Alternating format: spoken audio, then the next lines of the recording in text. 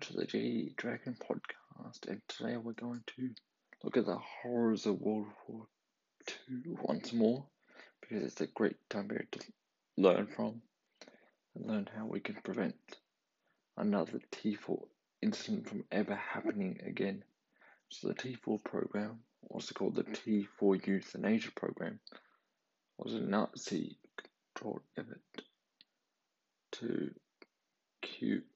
kill people with disabilities and elderly people that Hitler initiated in 1939. And while it was officially discontinued in 1941, the killings continued until the military defeated Nazi Germany in 1945 by the Allied powers.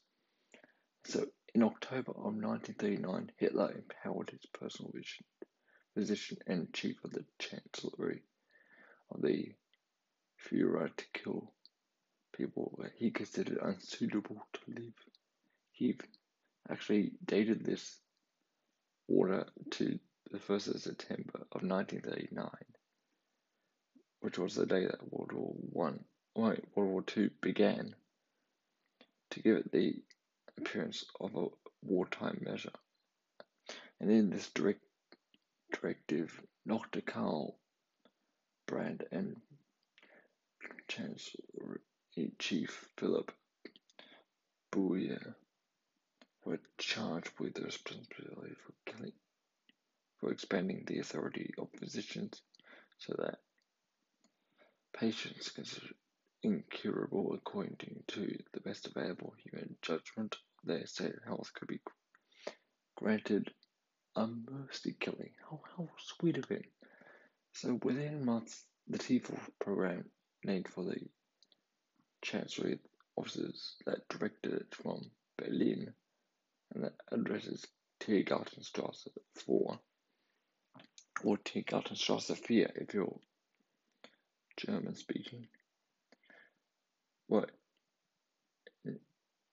involved in this program actually involved the entirety of the German psychiatric community, and a new bureaucracy headed by physicians was established with a mandate to kill anyone deemed to have a life unworthy of living.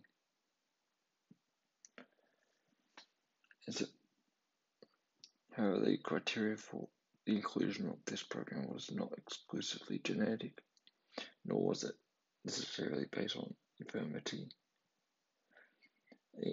An important criterion was economic, so Nazi officials assigned people to this program largely based on their economic productivity.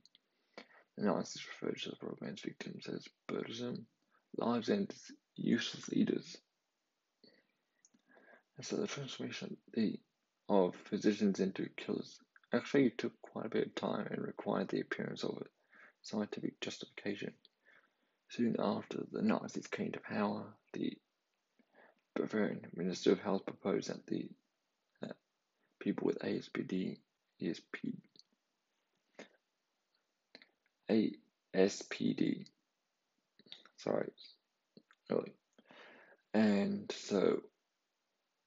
and also the people with other mental illnesses. I'm not going to use the language that Nazis use, sorry, but you understand why. And other inferior people were to be isolated and killed. So, but at that one point, I just couldn't think of another term. And to be isolated and killed, this policy had already been initiated in the concentration camps, while the doctors noticed. And a year later, the authorities instructed mental institutions throughout the Reich to neglect their patients by withholding food and medical treatment. So on the 24th of August 1941, almost 2 years after the T4 program was initiated, it appeared to cease, and in fact had gone into the underground community and continued during the war years, while the program claimed over 70,000 victims during its 2 years to open operation. The killing centers murdered even more victims between the official conclusion of the program and the fall of the Nazi regime in 1945. The total numbers under the T4 programs, including this, they may have reached 200,000 victims or more. So I hope what you can take from this is that, first of all, we all know that Nazi Germany was a great place to live. However, what we should also take into consideration is a thing that we're going to look at in season 3, which is going to start next episode,